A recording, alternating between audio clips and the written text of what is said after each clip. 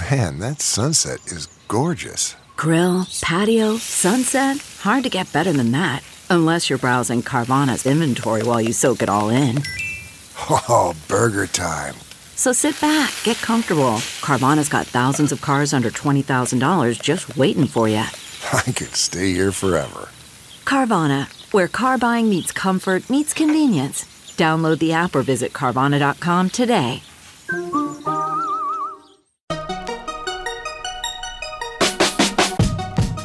Welcome to the Tech Meme Ride Home for Wednesday, December 9th, 2020. I'm Brian McCullough. Today, FireEye says it got hacked by a nation-state. Microsoft's cloud gaming is coming to iOS in the spring. Samsung's Unpacked event is coming in about a month, and we've already got plenty of leaks about the phones we expect to see. Is Apple's self-driving project still on track? And if you feel like you've been getting more spam calls this year, while maybe rents in San Francisco have been plummeting, I'm here to tell you neither of those trends seem to be imaginary. Here's what you missed today in the world of tech. If you're a regular listener of this podcast, then you should know the name FireEye. They're the cybersecurity firm that it seems like I quote from half the time when there's a major hack or security story in the world.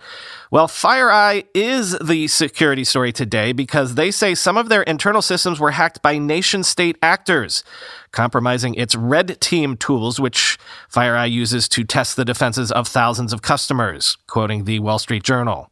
FireEye declined to comment on who it believed was behind the breach of its hacking tools, which experts said could potentially be leveraged in future attacks against its customer base, including a diverse array of U.S. and Western national security agencies and businesses. A person familiar with the matter said Russia is currently seen by investigators, including U.S. intelligence agencies, as the most likely culprit, but stressed that the investigation was continuing. Moscow's Foreign Intelligence Service, known as the SVR, and one of two Russian groups that hacked the Democratic National Committee ahead of the 2016 presidential election, is believed to be responsible, the person said. The Russian embassy didn't immediately respond to a request for comment. Quote, "I've concluded we are witnessing an attack by a nation with top-tier offensive capabilities," Kevin Mandia, the chief executive at FireEye and a former Air Force officer, said in a blog post published Tuesday. The attackers tailored their world-class capabilities specifically to target and attack FireEye, end quote. FireEye, a company that has in years past helped businesses respond to some of the most serious hacks on record, such as the 2014 hack of Sony Pictures by North Korea, said it was working with the Federal Bureau of Investigation and industry partners, including Microsoft, in a continuing investigation into the incident. FireEye shares dropped about 7% in after-hours trading, end quote. Microsoft says its cloud gaming service, part of Xbox Game Pass Ultimate, will come to iOS via web browser in the spring of 2021, quoting 9to5Mac. This was first rumored in October. Microsoft had decided not to launch its game streaming service on iOS because of the App Store guidelines. Bringing cloud gaming to the iPhone and iPad via the web browser will allow Microsoft to skirt the App Store guidelines altogether, quoting from Microsoft's blog post. Expanding Xbox to new players is central to our ambition of helping games and developers find an easy path to the world's 3 billion gamers. We are doing this by embracing multiple devices and providing a consistent Xbox experience wherever you log in, whether that's on your Xbox Series X or S, PC, Xbox One, Android device, or starting in spring 2021, your Windows PC and iOS device from the cloud, end quote. Microsoft does note that cloud gaming on iOS via the web will technically be a beta at first, but no further details are provided. Note that this is also different than what's available in the Xbox app, which allows Xbox console owners to stream games directly from their personal console, end quote. Google says it is opening up its open source Fuchsia OS to outside developers, the first formal announcement of the project Google has ever made, quoting 9to5Google. For almost as long as it's been in development, Fuchsia has been open source, meaning anyone can view and download the necessary source code to build the OS for themselves. In fact, last year, Google quietly launched an official fuchsia.dev website teaching developers how best to work on Fuchsia and, to a much lesser extent, how to make Fuchsia apps. All throughout the last 4 years, however, Fuchsia has been something of a skunkworks project, with Google remaining surprisingly quiet about its purpose. That changes today as the company is making something of a splash with Fuchsia on the Google open source blog, opening a call for developers to contribute to the project.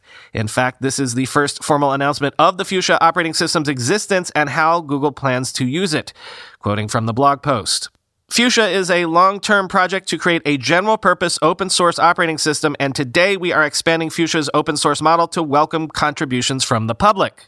Fuchsia is designed to prioritize security, updatability, and performance, and is currently under active development by the Fuchsia team.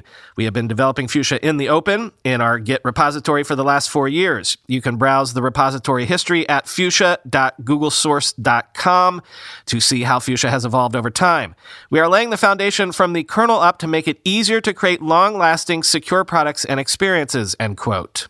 To support developers and make the Fuchsia development process less skunkworks and more public, Google is opening Fuchsia's bug tracker to the public. Just like Android and Chromium, Fuchsia now even has public mailing lists for those who want to be aware of major changes.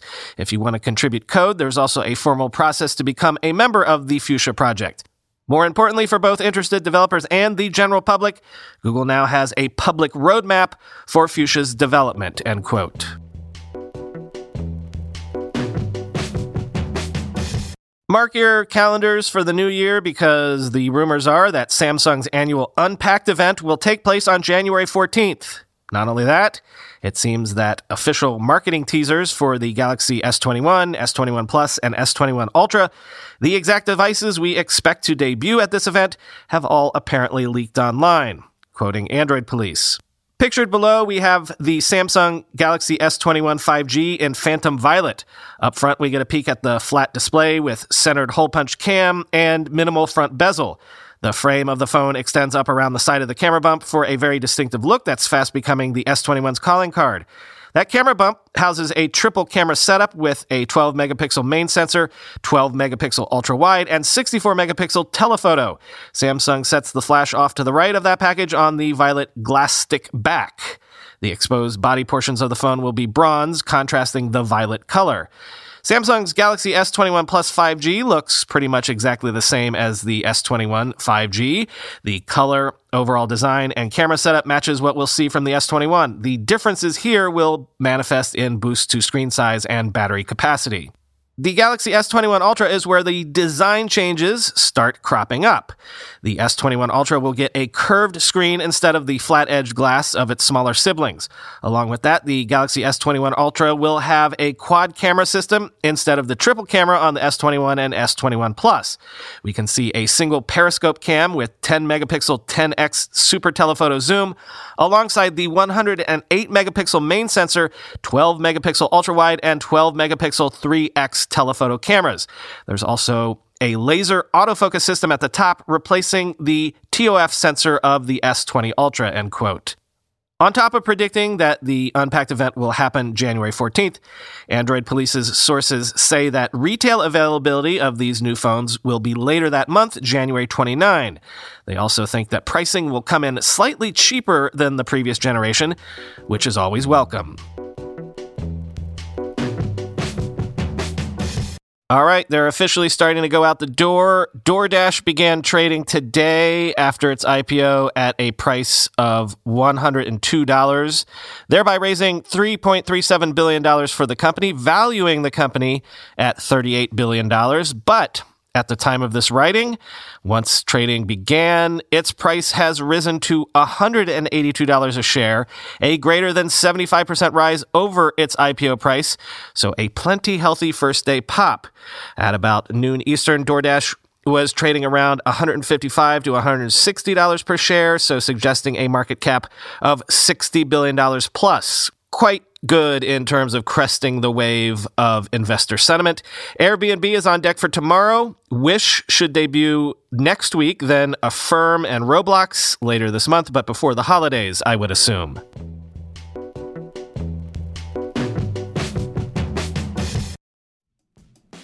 We all know there are things in life that you have to compromise on, but when it comes to your health, there is no compromise. So don't go back to that one doctor who uses your appointment to catch up on the latest headlines, their family group chat, their crossword puzzles, just because they're available right now or they take your slightly sketchy insurance.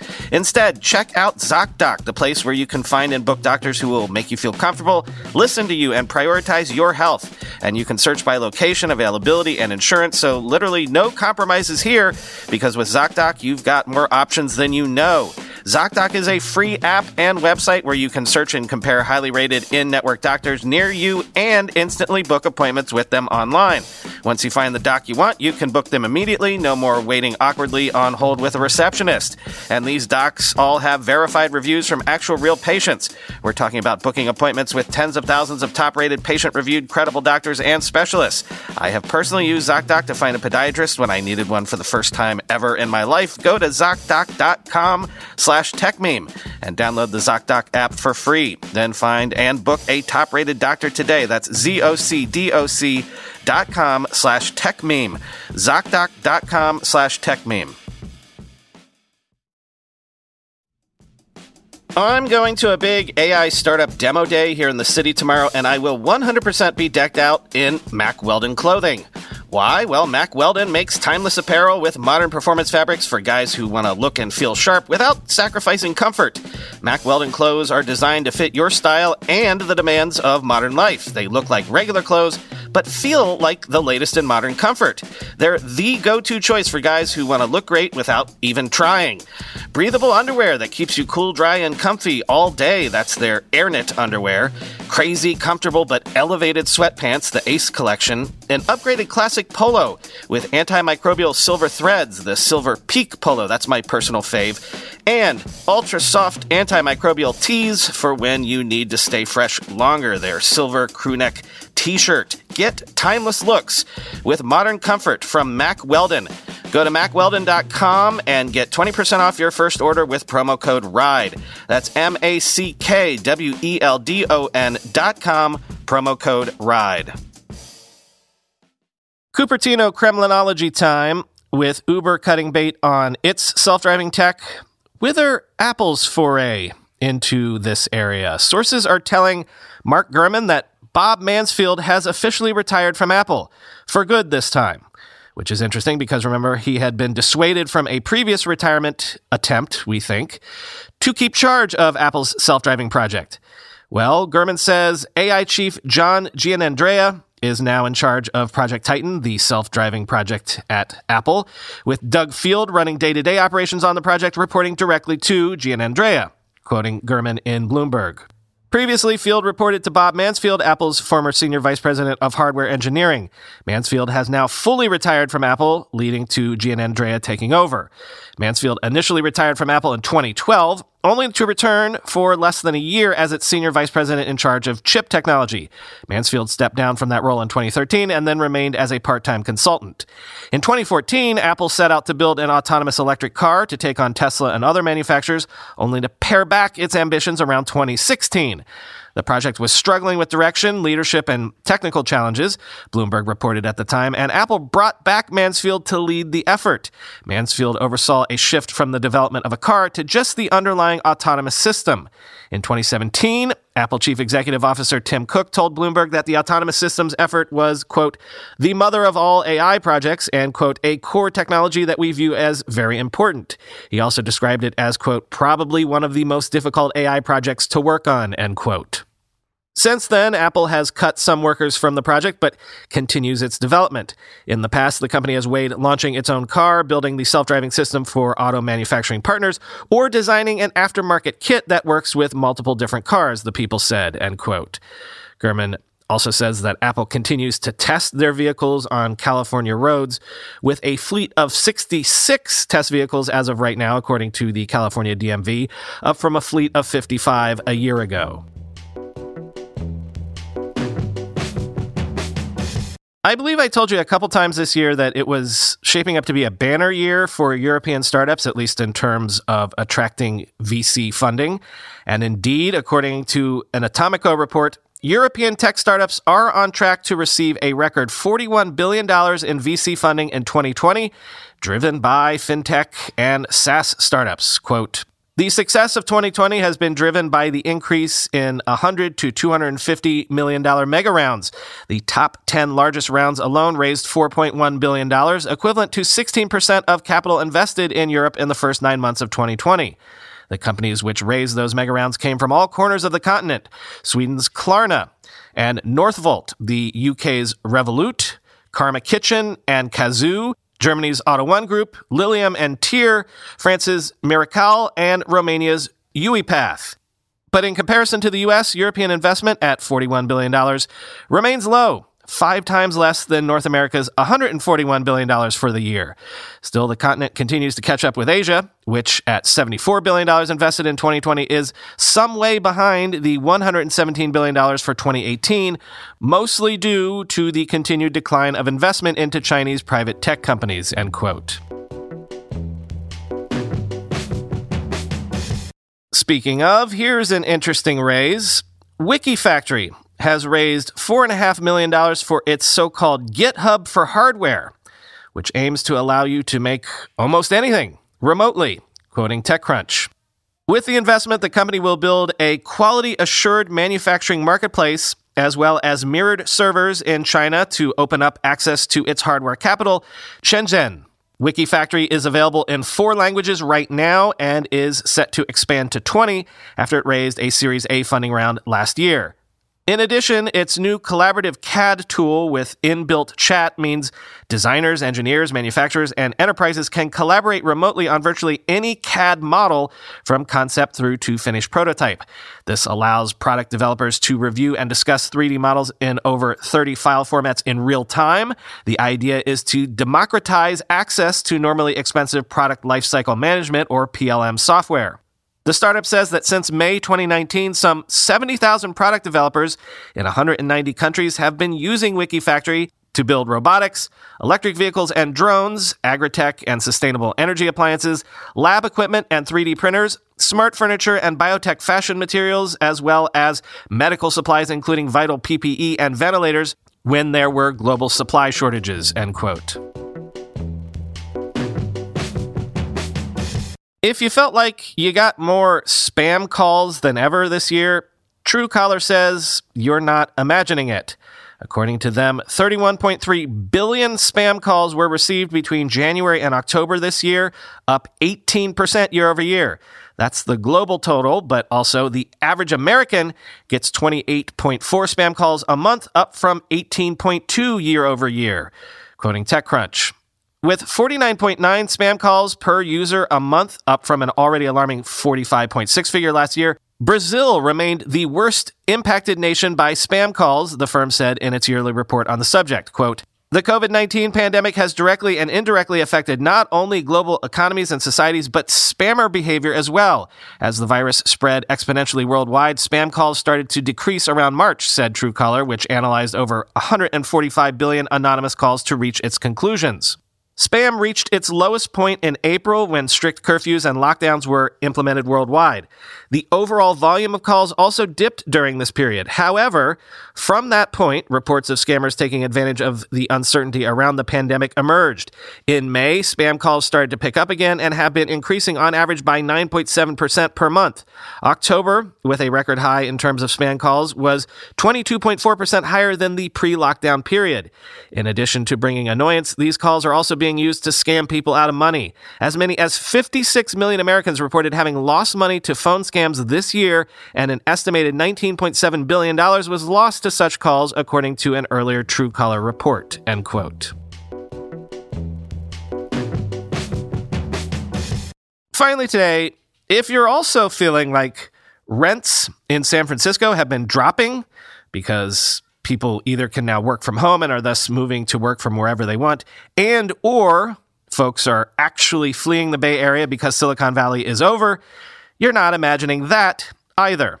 In San Francisco, quoting Bloomberg, The median rent for a studio apartment dropped 35% last month from a year earlier to $2,100, while costs for one-bedrooms were down 27% to $2,716, according to data set to be released this week from Realtor.com. The declines are steepening from earlier in the pandemic, a sign that people with the flexibility to move are leaving an area that is still among America's priciest for housing. San Francisco stands to be among the U.S. cities most affected by the trends brought on by COVID-19, even as much of the industry that drives its wealth thrives. While many New York finance firms are pushing for people to return to the office, tech companies are more fully embracing remote work, raising the prospect of a longer-term transformation of an area known as much for its expensive real estate and devastating inequality as for its beauty and offbeat character. Some companies are taking steps to scale back office space, a sign the virus upheaval won't be temporary. San Francisco's office vacancy rate has roughly doubled this year to 8.3%, driving asking rents down almost 9%, according to real estate firm CBRE. Earlier this year, Pinterest shelled out almost $90 million to terminate its lease in a new downtown tower because it is, quote, rethinking where future employees could be based in a post-COVID era. Housing startup Opendoor paid $5.2 million to end its downtown lease early, a regulatory filing showed, end quote. So, if you're already a tech industry worker in good standing and you're in San Francisco right now, you might be taking that as a trend signal that says that the boom times in San Francisco are over. But if you're a young, hungry, aspiring denizen of Silicon Valley, you might conversely take this news as a signal that your dreams of coming out to California to make your mark in the Valley just got significantly more affordable.